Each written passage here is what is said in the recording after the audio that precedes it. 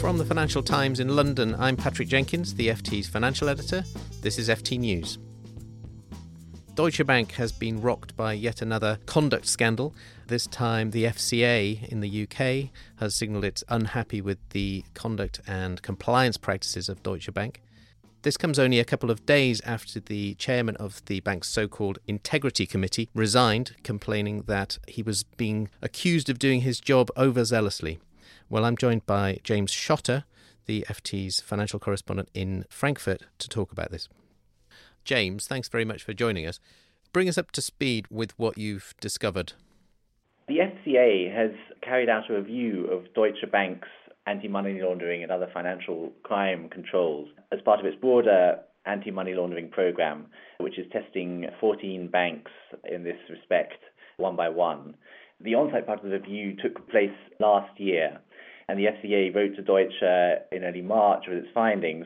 And the watchdog found various weaknesses, ranging from missing documents to a lack of transaction monitoring to, in some cases, pressure being put on staff to take on certain clients.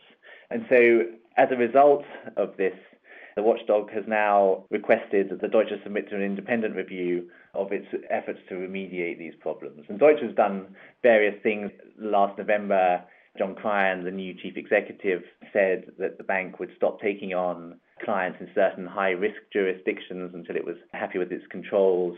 The bank's also increased the number of territories that it classifies as high risk from 33 to 109, and also set up a committee including various figures such as Sylvie Matera, who is its chief regulation officer and a former Banque de France official, and Jeff Irwin, the head of its investment bank, who previously dealt with similar matters in his time at JP Morgan, to deal with this.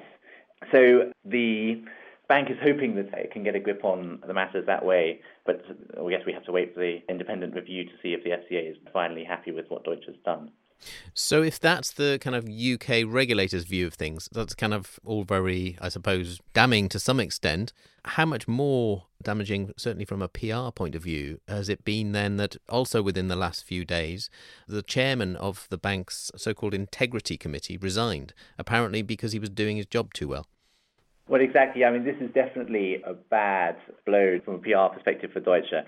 Basically, what happened was that two board members, the deputy chairman Alfred Herrling and Henning Kagermann, the former head of SAP, who's also on Deutsche's board, both gave quotes to the Frankfurter Allgemeine Sonntagszeitung a week ago, which were very critical of Mr. Thoma. Mr. Herrling said that he was being overzealous, and Kagermann said the bank needed to look to the future. And basically, their concerns seem to revolve around Thoma's investigations into how senior figures at the bank dealt with past scandals.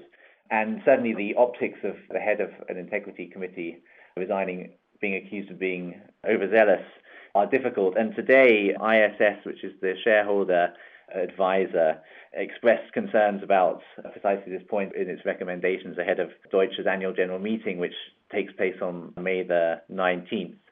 In a boost for Deutsche, ISS didn't recommend that shareholders vote against either the supervisory board or the management board. It recommended that they back both of them. However, it did back a proposal by a small shareholder for a special audit into the role played by senior managers in dealing with past problems at the bank. So I think this one is likely to run for a while. If you enjoyed this podcast, you might enjoy the FT's Banking Weekly. You can find this every Tuesday at ft.com/podcasts.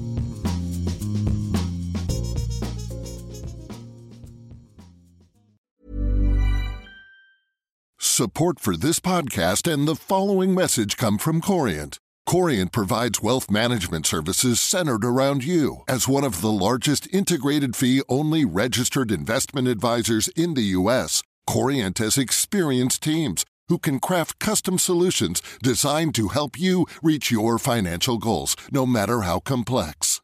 Real wealth requires real solutions. Connect with a wealth advisor today at Corient.com. That's Corient.com.